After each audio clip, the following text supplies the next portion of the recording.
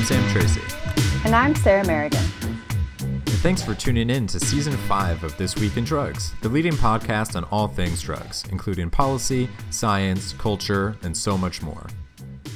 This show is produced by Twid Media, whose members are all alumni of Students for Sensible Drug Policy, an awesome nonprofit working to end the war on drugs. We also produce a weekly email newsletter and have some other exciting projects on the way. You can check them all out on our website, thisweekindrugs.org. Thanks for listening, and we hope you enjoy the show.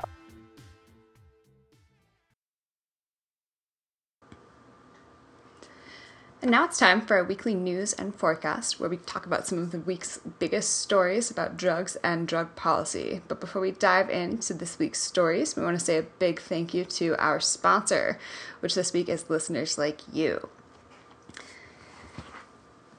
If you want to head on over to our Patreon page, patreon.com/twid, you can see an example of all the cool projects that we have going on and all of the rewards that we give to people who help us keep the show running. Rochelle, you want to kick things off? Definitely, Sarah. So for our first story this week, it's one out of Canada, and it's pretty exciting. So a prominent Liberal member of Parliament hinted this week that criminal records for marijuana possession might be completely expunged for Canadians who were convicted prior to legalization.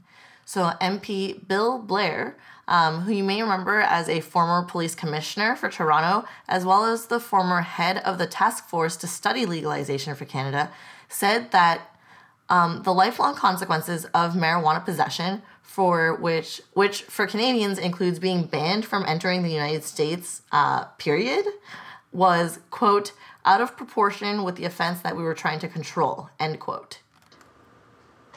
Wow, that is exciting. You know, I feel like we've been talking about updates from Canada about legalization for a while now, and this is something that people have definitely been asking questions about because it hasn't really been addressed before. And in the same way that it's been an issue in various states and ballot initiatives here in the U.S. when we're legalizing, you know, it's a big issue of concern because a lot of the racial disparities and other disparities exist everywhere. Certainly, and I don't know if we see quite the same racial disparities as we do up in Canada as in the United States for historic reasons, but those types of criminal records do continue to be an obstacle for employment, education, different types of opportunities for Canadians who have those records. So the estimate for how many people that would affect is at least 500,000 Canadians who have been convicted of a pot possession. And the bill that would implement legalization in Canada, C-45, does not directly address this question. So this isn't a proposal that's like concrete yet. You know, this is just something that MP Bill Blair has proposed. But it's great to see that the conversation is moving in this direction and that it's something that is at least being considered. Yeah, absolutely.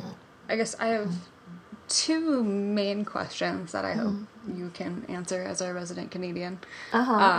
Since the bill doesn't address it directly, is this something that provinces could potentially address on like an individual basis? Yeah, so I don't know Canadian law that well or at all, but I do know that in Canada, in contrast to the United States, criminal law is set at the federal level as opposed to province by province like it is here in the United States, done at the state level.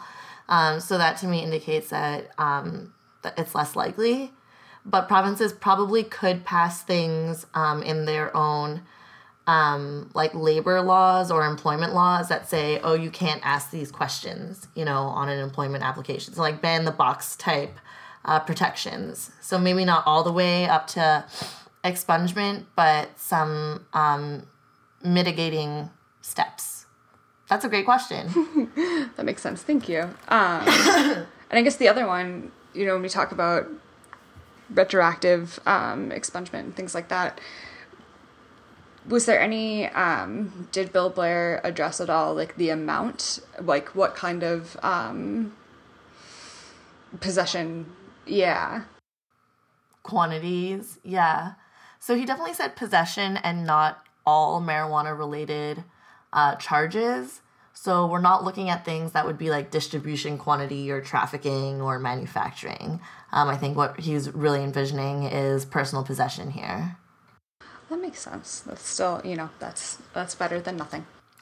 It is. And just one final quote for kind of what talking points we're hearing out of Canada, and maybe something that our own, law enforcement can consider. This is a former police commissioner, so this is definitely someone who has seen the criminal law enforcement side of the issue, and his opinion on these criminal charges, or Canadians with these former criminal charges, is that they are, quote, fine, upstanding, honest, decent citizens, and yet that criminal record has an impact on the quality of their life and on their opportunities, end quote. So I'd love to see the conversation move in that direction down here in the United States as well.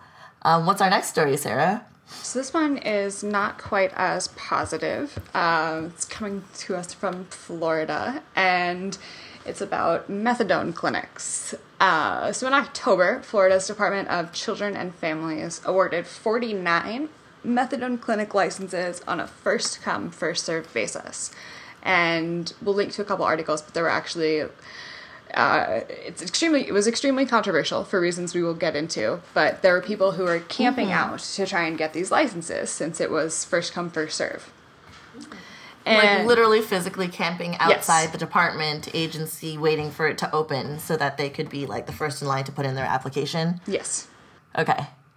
So first come, first serve. And this process resulted in just 5 companies receiving all 49 licenses.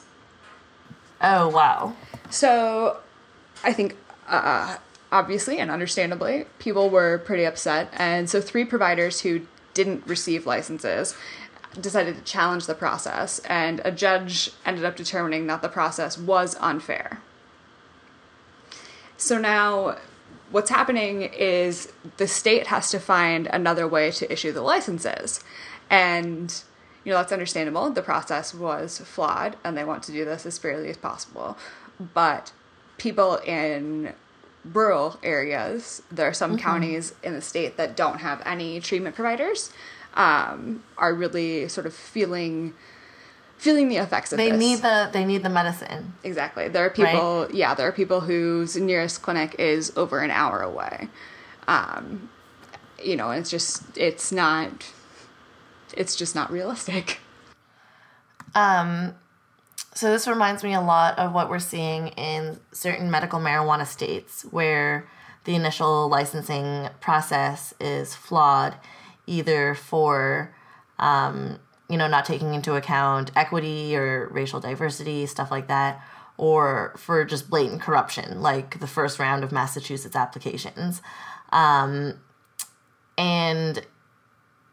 it's hard to balance the need for corrective steps versus the, whether it's humane to keep patients waiting even longer, Absolutely. That's a difficult question. It is, and I don't know that there's a, real right or wrong answer, aside from sort of the obvious, it was wrong for 5 companies to receive all 49 licenses.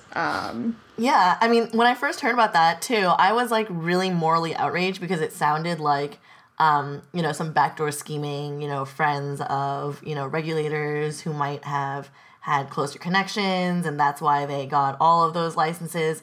But now that I come to think of it, if it's first come, first served, they probably just had, 5 guys sitting in line, right? I mean, that seems like the most likely possibility, but it does make you wonder who within the department decided that this was going to be the process. Yeah. Who has the resources to sit around all day waiting in line, or to pay someone to sit in line all day, or what time they decided to open the applications for, or who found out first so that they'd be the first in line. I mean, All of those questions are fair questions, Sarah. They really are. It's an interesting scenario, I think. Like you were saying, they're finding the balance is probably the biggest issue. And I don't know what you're comparing this to medical marijuana. So what would like a lottery system be the best option here, do you think? It could be. It's difficult because we often talk about merit-based applications, but merit-based applications can also are also biased towards people with more resources.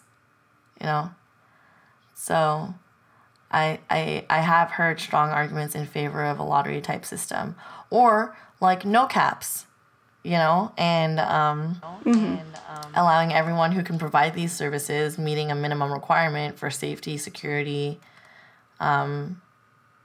etc., that they should qualify to have them, Absolutely. So let's move on to our next story. Okay. This next one is really sad also. So I'm really glad you're gonna finish on a positive one later on in this segment. So this next story does involve an involuntary strip search in public view. So if that type of content would make you uncomfortable or you don't want to hear about it, just skip on to the next story, which, as I mentioned, is going to be a happier one. So this happened in the middle of a Miami neighborhood called Wynwood Arts District. In the middle of broad daylight, 4 police officers, and that included 2 men and 2 women, held down a woman on the sidewalk, spread her legs apart, pulled down her pants, and reached into her underwear to retrieve 3 small bags of cocaine. So they did find drugs pursuant to this strip search. This incident has been under investigation by the Internal Affairs Department. It's pretty much undisputed that this was a violation of both Florida law, which requires the search to have been conducted by a person of the same gender. So because it was a woman, it should have been only by a woman and not having those 2 male officers present holding the woman down. And as well as out of sight of anyone not involved in the search. So this was in plain sight of anyone who could see the sidewalk. That includes anyone driving by, people on the sidewalk, or inside their houses. I'm not sure what this district looks like, but it could have been people outside businesses, etc., etc. This was also a violation of Miami Police Department's own protocol, which would have required a supervising officer to sign off on the strip search first, and also have forbidden male officers from being involved. Wow, that is a lot to take in, and somehow, fits a pattern of things that we've talked about on the show before. Yeah, it's not necessarily the first time. It's certainly not the first time that we've seen in the news an involuntary strip search, including of, or maybe particularly of women, related to the drug war. I think this story surprised me a little bit. I don't know a lot about Miami, but it just seemed like it was, a nicer, more developed neighborhood. They did say that they saw her leaving a well-known or a public housing development the officer said was known for narcotics dealing, and that's why they arrested her in the first place. But it's just so violative, it's just it's humiliating. It's,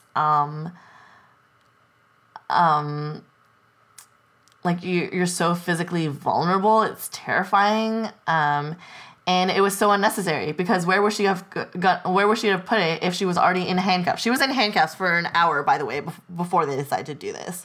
So, it just seems like it was completely unnecessary. Like they could have taken her into the car, and taken her to jail to do that, or like had a female officer conduct the search inside a car at least. And another question that I feel like needs to be asked is how much cocaine could there have even been. I mean, Right. It doesn't seem... Right. It's like, even if it was like 3 bags, that's like a personal possession amount, you know? Just, it's, not worth it, I guess, is the larger point. Right. For the indignity and inhumanity of treating someone like that. So, as I mentioned, this has been referred to the agency's Internal Affairs Department. They cleared the officers of any wrongdoing, surprise, surprise, ruling that the officer who initiated the actual search, felt she needed to retrieve the narcotics before transporting Miss Matute because, if not, Miss Matute would tamper and destroy the narcotics. This despite her having been in handcuffs and, like, I don't know. Yeah, there's always a reason. There's always a story. Yeah. Tell us some better news, Sarah. I can do that. Yes. So last week, after a very long wait, New York City Mayor Bill de Blasio announced his plans to support an initiative that would bring 4 overdose prevention centers or safe injection sites to New York City. So this decision... That's so exciting. It is. And this decision is the result of a report that was commissioned in 2016 by the City Council. So when we say a long time coming, it's been, a year and a half, maybe 2 years of waiting for this report and waiting to find out what some of the next steps were. And I think most of our listeners know that the opioid crisis has not exactly hasn't really improved over the last 2 years. And so this is exciting to have New York City Mayor come out so publicly in support of this. This is a big one. I really feel like, it's kind of funny because we keep seeing different cities saying they're gonna be the first ones. They're going to be the first ones to have safe injection facilities now. Like, for a while, we thought it was going to be San Francisco or Seattle because they had approved 2 pilot facilities. And then all of a sudden, Philadelphia came out with, the DA, what's his name, Larry Krasner, on board. And they were, like, all steam ahead. And they were going to be the first city. And now New York is like, no, we're going to be the first city. So it's kind of nice that the conversation has shifted so dramatically in that direction. Absolutely. And this New York Times article that we'll link to in the post in our show notes does say that San Francisco is likely on track to be the first city to open their site because they're planning to open 2 centers late summer or fall of this year. Oh, okay, awesome. But back to New York. So this does have the support of Mayor de Blasio. We don't know where Governor Cuomo stands at this point. It remains to be seen if he will be pushed further left to get on board with these, as they're calling them, overdose prevention centers. That's awesome. In the city. That's what we call them in Maryland also, and I think it's like the best name for them. Absolutely. So some of the interesting details, I guess, there would be 6 to 12 months of community outreach in the neighborhoods where the sites would be opening before they would actually open. So there'd be, a real strong effort to get community support and buy-in from stakeholders in the neighborhood, which is incredibly important because we see so much NIMBYism with... And NIMBY stands for Not in My Backyard, which means that wealthier or more politically connected communities will push out unwanted facility or seemingly undesirable facilities like this into lower income, less politically connected neighborhoods, right, where they concentrate. Even though facilities are like this are really beneficial to communities, they're seen as undesirable. Exactly. Thank you. Yeah. Yeah, you're welcome. I just wanted to, explain in case some people didn't know what NIMBYism was. So one other interesting thing about the sites, they would be financed and operated by nonprofits and potentially would be located in sort of the same area and maybe potentially the same facility as existing needle exchange sites, which, is pretty intuitive and makes a lot of sense, I think. It does. It's just adding on services to what needle exchanges are providing. Exactly. And, there are a lot of there's a lot of overlap in the services and the mission and the overall the demographic they're serving. This episode is brought to you by listeners like you. Join them at patreon.com/twid. If you've listened to This Week in Drugs before, you know that we have a 30-second commercial each week, which helps cover the cost of producing the show. But that's not our biggest source of funding. The big majority of our money comes from listeners like you, who sign up to support our work with a small monthly contribution. At patreon.com/twid, you can get some great perks for as little as $1 a month. This money helps us pay our bills, like web hosting and audio production software, so that we can keep creating great content for you to listen to each week. Again, that's patreon.com/twid. We appreciate your support.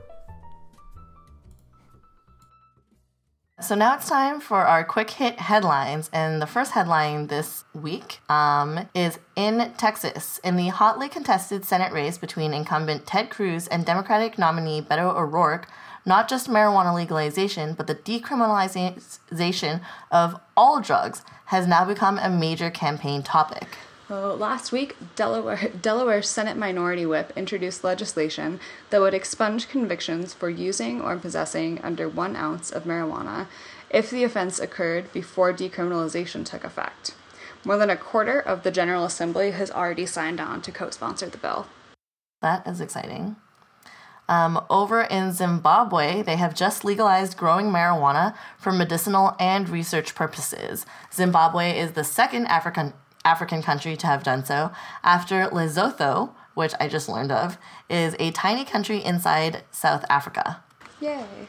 That is exciting. So my next one is not as exciting, but in Massachusetts, the Joint Committee on Mental Health, Substance Use, and Recovery approved a bill which allows doctors to hold individuals for up to 3 days if their addiction is deemed dangerous. A bill in the California Senate, it's going on third reader, and it would allow marijuana delivery to all of California. As you probably know, different jurisdictions in California are allowed to prohibit the sales or production of marijuana within their borders. So this bill would allow companies to deliver to those places if you can't buy it in stores that are licensed there. So if you support delivery of marijuana in California, which you should, you can weigh in as a California resident. We're going to put up a link to that bill online, and make sure to call your state senator and tell them to vote yes on SB 1302. Awesome. Thank you. So my event is later this week, Friday, May 11th, and it's taking place in Binghamton, New York, actually on Binghamton University's campus. And it's hosted by the Drug Policy Alliance and a handful of other excellent organizations. And the event is titled Drug Use in Upstate New York, Strategies for Change and Reducing the Harms. So you might be able to infer that it's focusing on opioids and how they have impacted communities all across New York. So definitely check that out. We will link to it on our website. It's an all-day event from 9 to 5:30. It'll jam-packed with an incredible lineup of speakers and harm reduction experts. So make sure to check it out. And that's all for this week's segment of Weekly News and Forecasts. As always, this would not be possible without the love and support of our sponsors, and this week that's listeners like you. So if you want to also help put this podcast together, head on over to patreon.com/twid, where you can make a monthly pledge and help us keep this shit afloat. Thanks again for listening to Season 5 of This Week in Drugs, hosted by Sam Tracy and me, Sarah Merrigan, and produced by Chris Harris. If you liked this episode, please be sure to subscribe so that new episodes will be sent straight to you. If you really liked this episode, you can help other people discover us by writing a quick review in iTunes or wherever you're listening.